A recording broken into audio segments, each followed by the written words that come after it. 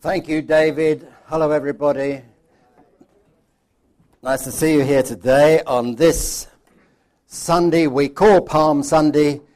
It's the first day of the week when Jesus entered Jerusalem, and the week ends with Jesus being crucified. That's how we think of this week, and we remember what Jesus has done, and we sometimes refer to it, as David has already, as Holy Week. It's traditionally the Sunday on which people think of Jesus entering Jerusalem. And it starts this really remarkable week in Jesus' life. It's not just that he entered Jerusalem at the beginning of the week, nor that he died at the end of the week. But the whole week is amazing. And all the things that took place are incredible things. If you have questions about Jesus, I would suggest you look at this week to find out what it's all about. If you want to understand Jesus, look here at this week. For this week, above all other weeks, will help you to understand what Jesus is all about. Of course, there are many people who have questions, and many people who have queries about Jesus, why he came, what happened, was he an ordinary man or just a traveling teacher or whatever. Who was Jesus and what did he mean? In fact, I was reading just the other day, even some of the people that you watch on television are beginning to, for the first time, to think seriously about Jesus. Robbie Williams, for example, has said recently he regrets some of the songs that he once recorded because one or two of them mock the Christian message. And he says that he come to think that there is something here that he must discover for himself. Chris Evans, this last week, has said very similar things. He too is beginning to look at what Jesus came to do, who he is, and the relevance of it. They're not the only ones, and of course we just happen to know them because they're on television. But many people today are asking about Jesus. And of course, it's sometimes difficult to answer everybody's questions. If you ask the really big questions, it's not always easy to answer those questions. Let's have a look at a video clip that just tells us that. Why are we born? Why does God put us here?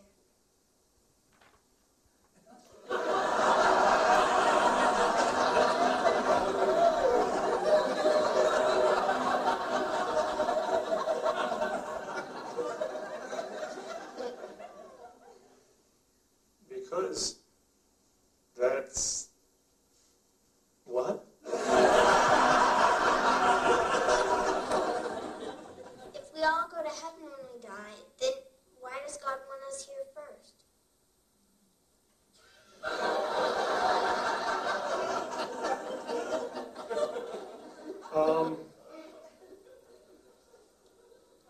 Why does God want us here? Yeah, why?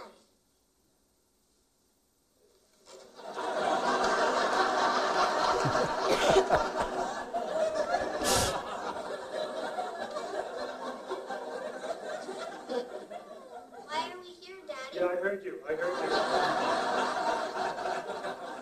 think Allie's too young to be worrying about things like this. No, I'm proud of her. I love it that she's such an independent thinker. If she's so independent, why can't she figure this out herself? Ray, listen, just get up there and tell her that God put us on earth to help each other. It's simple, it's direct, it's a good way for her to live her life. What are you talking about? That doesn't answer anything. Well, what are you telling me that God said, Earth, let's see, what should I put there? That's your God? Yeah. No way. It's got to be deeper and cool. Hello, I'm God.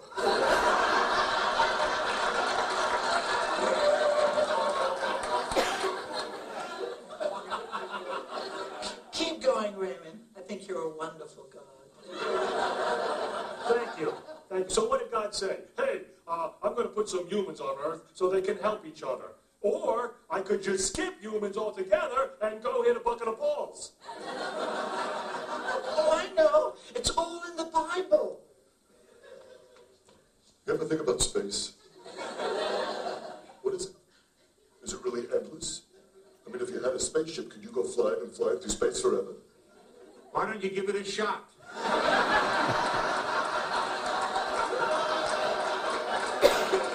No, I'm not kidding around here. I mean, how can space go on forever? And if it doesn't, then what's at the end, huh?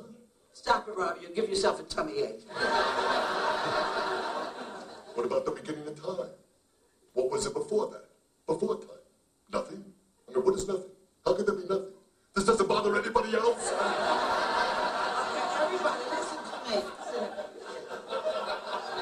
Listen. In the beginning, God created the heaven and the earth. Okay. Let there be light.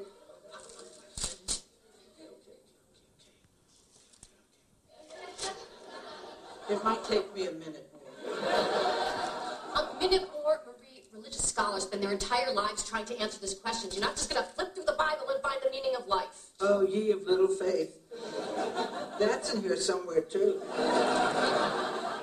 If you want to know what's in the Bible, why don't you talk to Father Hubley? Hey, that's right. You know what? It's his job to know these things. You gonna call him? Yeah. What are we putting the money in that basket for?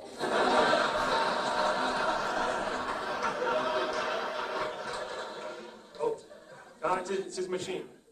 Hey, Father Hubley, hi. It's Raymond Barone. Ask him about space. What's at the end? What's out there? Will you stop it? What's out there?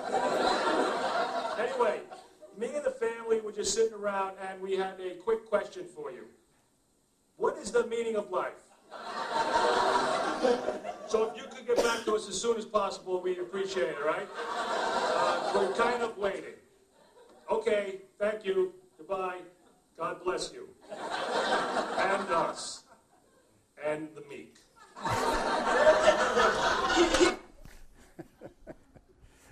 Well, I just thought you might enjoy seeing. It isn't easy to answer the questions that life throws up. I mean, what is it all about? What do we make of things? And there aren't answers to some of the questions, and anybody who claims to know all the answers to all these things is probably a liar in other things as well, because we don't know all the answers. But the Bible does give us the basic truths about what life is about, and particularly what God wants in his relationship with us and how we can enter that relationship. And to find that out, the last week of Jesus' life upon earth before he was crucified, not the last week of his life, but the last week before he was crucified, is one of the key times to look at. And we read earlier the story of Jesus entering Jerusalem. It started right at the very beginning of our time, and David read it to us. It starts with Jesus riding on a donkey into Jerusalem.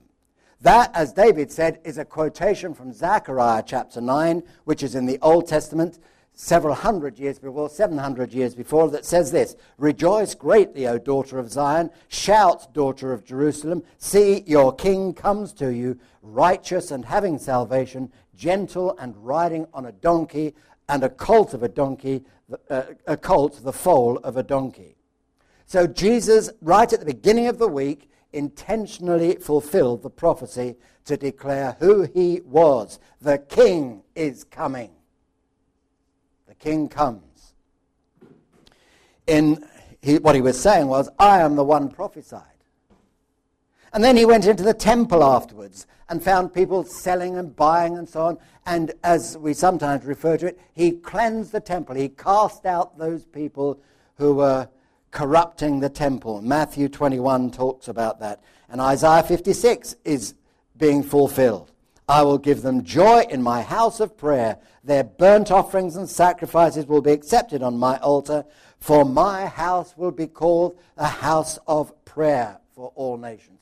And when Jesus cast out the money changers, he quoted that verse from Isaiah. One of the passages where Jesus' passion for his Father's glory is seen. And it's spilled out as he drove out these money changers in the temple. What he's saying was, I'm the one who was prophesied. And then he healed the people, we're told, Matthew 21. I mean, traditionally, people think of Jesus like this, going around healing people, and indeed he did. But that was just fulfilling Isaiah 35. Say to those with fearful hearts, be strong, do not fear, God will come. Then the eyes of the blind will be opened, and the ears of the deaf unstopped. Then they will leap for joy like a deer, and those with muted tongues will shout for joy. What he was saying was, I'm the fulfillment of that prophecy. And then he welcomed the children in that first day as he entered Jerusalem. Jesus saw the children amongst the others shouting. Matthew specifically tells us that it was the children who were shouting, and they were shouting in the temple too, of praise to God. Hosanna in the name to the Son of David. But Jesus then quotes Psalm 8. O Lord, our Lord, how majestic is your name in all the earth. You've set your glory above the heavens, for from the lips of children and infants you have ordained praise. And when Jesus came and the children shouted, he said, that's that prophecy being fulfilled. I'm fulfilling the prophecy. So whether it was to do with Jesus coming and welcoming the children, or whether it was to do with healing people, or whether it was to do with cleansing the temple, or whether it was coming riding on a donkey, on each occasion Jesus was saying, look, I'm fulfilling the prophecy, I'm fulfilling the prophecy, I'm fulfilling the prophecy. So it's the start of an extraordinary week for Jesus. But there's something more than that. Last Wednesday I was speaking at Coffee and Chat, which is a meeting on Wednesday morning for those who drink coffee and chat. Says what it says, does what it says on the tin. We meet at Hillview, and I happened to be speaking there, and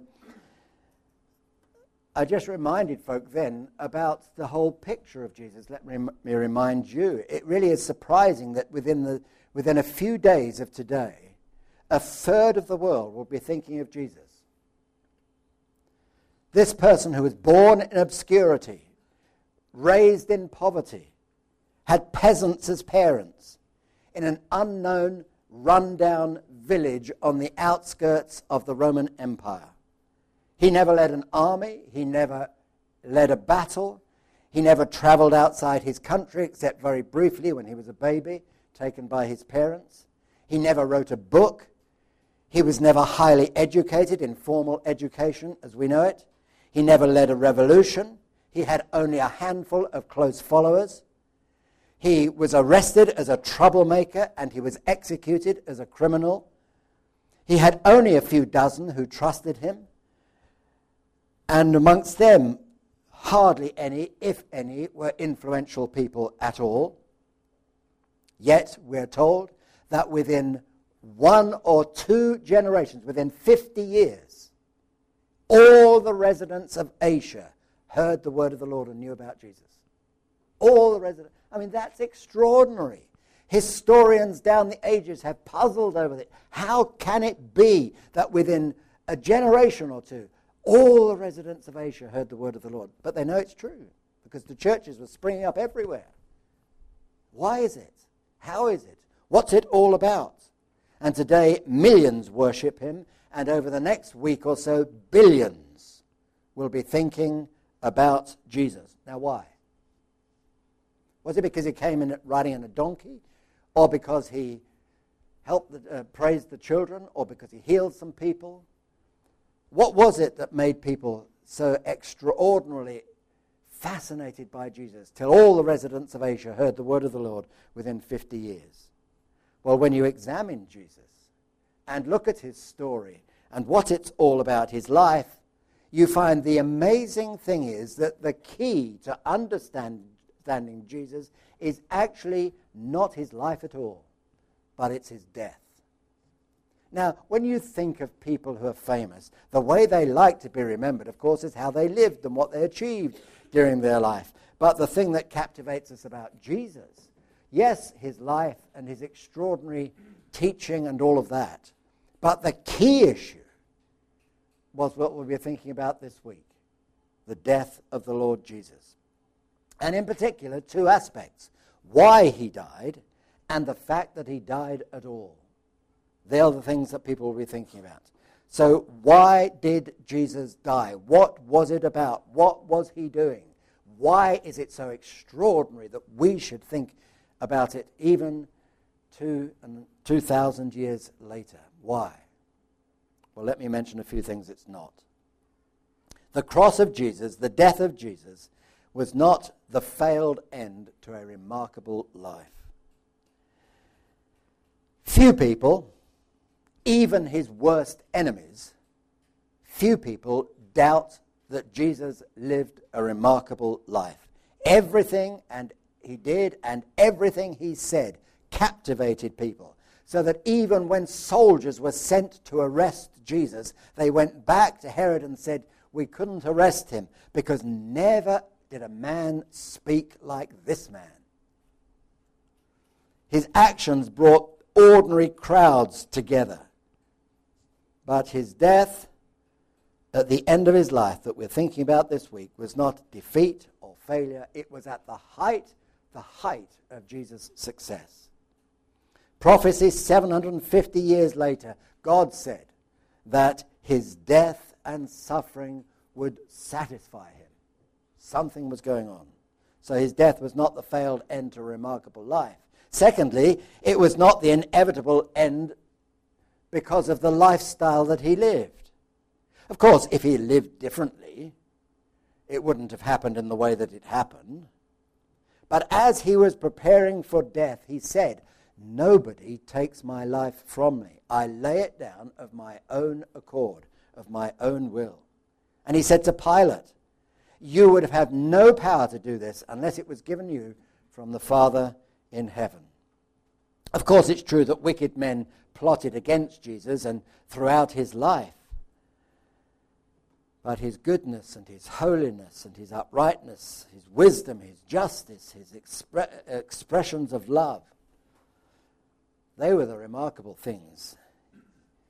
In no way did they deserve death. It was not the inevitable result of the lifestyle he lived. Thirdly, his death was not because everybody deserted him and fled, though they did. A few followed him right up to the end, but only a few, but they didn't. They kept their distance at the final days and the final hours of Jesus' life. They were worried, they were concerned, unless they got arrested and put to death as well. In fact, one of the most horrific things about Jesus' death was its loneliness. He was absolutely on his own, culminating not only in separation from his friends and from men, but at the end, even separation from God. But that's not why he died. His death was not the inevitable result because everybody deserted him and fled. Then his death was not unexpected and unplanned. It didn't sort of come upon Jesus and he thinks to himself, oh dear, what am I going to do now? When he was arrested. In fact, long before the cross came, before anybody dreamt of him being put on the cross, before it loomed large in anybody's thinking, he was talking to his followers about what was going to happen, the fact that he was going to die for them, and they just laughed. We'll never let this happen to you, they said.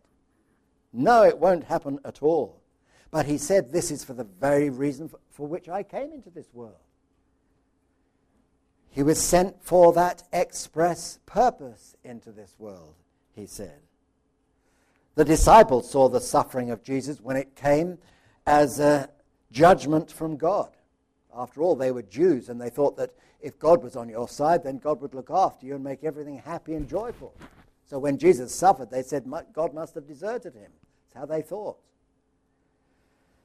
It couldn't possibly happen to the Messiah like that. But Jesus said, oh no, this is the exact reason for which I came, for which the Father sent me. And when it came eventually to go to Jerusalem, which led to Palm Sunday that we're thinking about today, when it says that he set his face steadfastly to go to Jerusalem. He determined to go knowing what was to take place. And he said it must happen so that the scriptures are fulfilled. And then his death was not the result of a weak man in a violent and hostile culture. we talk about Jesus as being meek and mild, and unfortunately those words have changed their meaning in the English language. They're now sort of insipid and weak words, meek and mild. But they don't mean that at all. They mean filled with strength and power, but under control. That's what they mean. And Jesus was meek and mild in those terms. He was not the weak man that sometimes people portray him, pallid and wan, and you see that in the pictures. And it's amazing how so many artists paint him as such a feeble-looking person. I don't think he could have been like that, though we don't know what he looked like. We just know that there was nothing about him that would attract men to him, nothing extraordinary that would mark him out amongst men. But just as at other times, when Jesus stood before Pilate and was arrested and was put on trial, it says that he was silent. Like a sheep before the shearers is dumb, so he opened not his mouth. His death was not because he was weak in a violent culture. In fact, he said on one occasion, he could have called on 12 legions of angels to rescue him. In his own power, he could have come down off the cross. Now, I've just mentioned 5 reasons why Jesus did not come, that are not the cause of his death, not the cause of focus for this week. Let me conclude. Well, these 5, let me add one more, and then we'll conclude with a couple of the actual reasons for which he came. First of all, the one more reason why he did not come. He did not come to demonstrate that God loved us. Oh, of course, his death does do that. It's the most extraordinary demonstration of love. It's the most explicit explanation of what true love really is, that the Father sent the Son to be the Savior of the world. God so loved the world that he gave his only begotten Son, that whoever believes in him should not perish, but have everlasting life. Yes, it's an extraordinary picture of love, but he didn't come just to show us that God loved us. If he needed to demonstrate that God loved us, well, or that he loved us, I mean, what a way to do it. It's rather like a person saying he loved a girl, and so I'll prove it to you. And I'm traveling across to the United States, and I'll prove how much I love you by jumping out in the middle of the Atlantic and trying to swim home. I mean, it'd be just ridiculous. It wouldn't prove anything. Jesus' death on the cross was an expression of love, but he didn't come just to die to show us how much he loved us. Neither was his death just the end of a remarkable life. In fact, it wasn't the end at all for Jesus. In fact, John tells us the real reason Jesus came. And in 1 John chapter 3, John lists for us, well, let me mention 2 of the reasons he did come that we'll be thinking about this week. John says this, 1 John 3 verse 5, you know that he appeared to take away sins. Simple as that. The reason Jesus came, the reason Jesus died on the cross and went through all that he did that we'll be focusing on this week, was to take away sins. It's not just the demonstration he loves us, but he came to actually do something. Now, how is that possible? Well, in another phrase that comes in John's letter, he says this in chapter 2, we have one who speaks to the Father in our defense, Jesus Christ the righteous one, who is the atoning sacrifice for our sins. In other words, the death of Jesus on the cross was doing something. It was not just a demonstration. It was not something he suffered. It was not something he went through because of wicked men and all the things I've been mentioning. He actually was achieving something. The death of Jesus on the cross was paying a price so that our sin could be dealt with. That's why I believe that all of us should be here next Friday to give thanks to God for his death on the cross. 10:30 in the morning on Good Friday. It's always a great occasion. And then on Sunday to think of him being raised from the dead and to celebrate the new life there is in the Lord Jesus Christ because he was raised from the dead. It's because the Father gave him to be the atoning sacrifice, not just for sin, but for our sins, for your sin and for my sin. His death took my punishment and your punishment. You know, in the New Testament, there are two words that are translated for, F-O-R.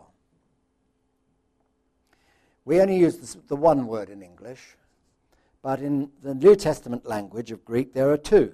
One is the word peri, and the other is the word huper.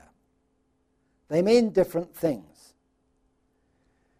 One is when we say for, like I went for a walk. I'm going home for lunch. For. It means that's what's going to happen. But the other word is peri, and it means on behalf of. I will pay for you to go out next weekend. I won't, but you know what I'm saying. For you. It means on behalf of you. Now listen to these verses. The high priest is selected amongst men to offer gifts and sacrifices for sins, on behalf of. Romans 5 verse 6, Christ died for the ungodly, on behalf of. While we were still sinners, Christ died for us, on behalf of us. Mark 14:24, this is the blood of the covenant which is poured out for many, on behalf of many. Hebrews 2 verse 8, but we see Jesus, who is made a little lower than the angels, now crowned with glory and honor because he suffered death, so that by the grace of God he might taste death for everyone, on behalf of. So the death of Christ was on behalf of us, for us. His atoning sacrifice was not just that something that happened out there that we should say, isn't it wonderful?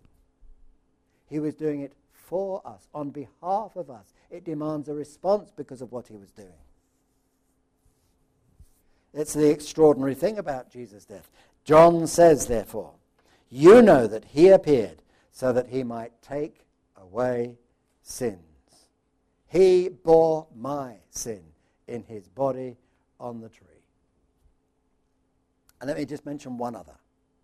If he died for sin, that's one reason. Let me mention one more in 1 John 4 verse 9. He sent his one and only Son into the world so that we might live through him. That's the extraordinary thing. His death gives me life. Just as Jesus was raised from the dead, so I may be given new life too because of what he did on the cross.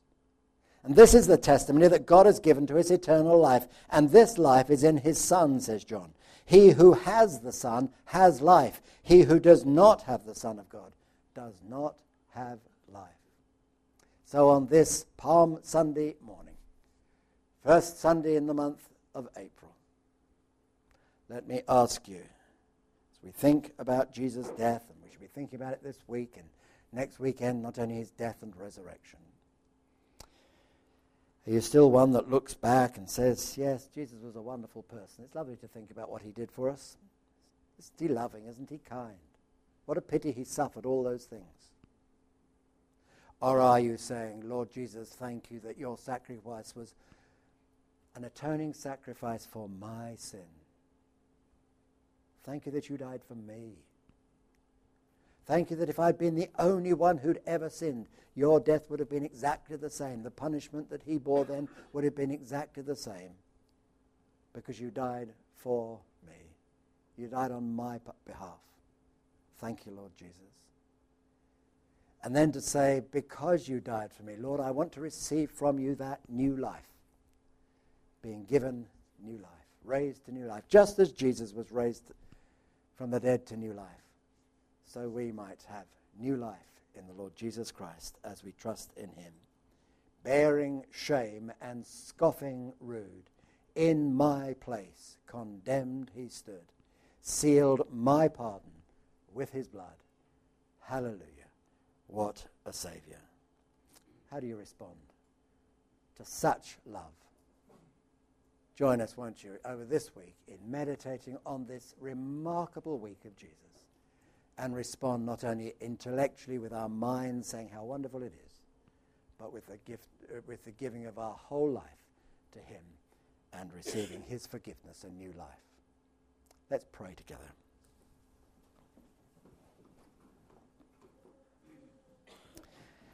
Out there amongst the hills, my Saviour died. Pierced by those cruel nails, was crucified. Lord Jesus, you have done all this for me. Henceforward I would live only for thee. Lord, there are so many things we don't fully understand, so many things that are still a puzzle to us. But we thank you for this week above all other weeks, for the way it reveals to us what you did for us because you loved us. We pray that you will help us to be not only those who hear and understand, but those who act upon what you've done for us. To open our lives and commit our hearts and lives into your hands, that we might live for the praise of your glory. We pray this in Jesus' name. Amen.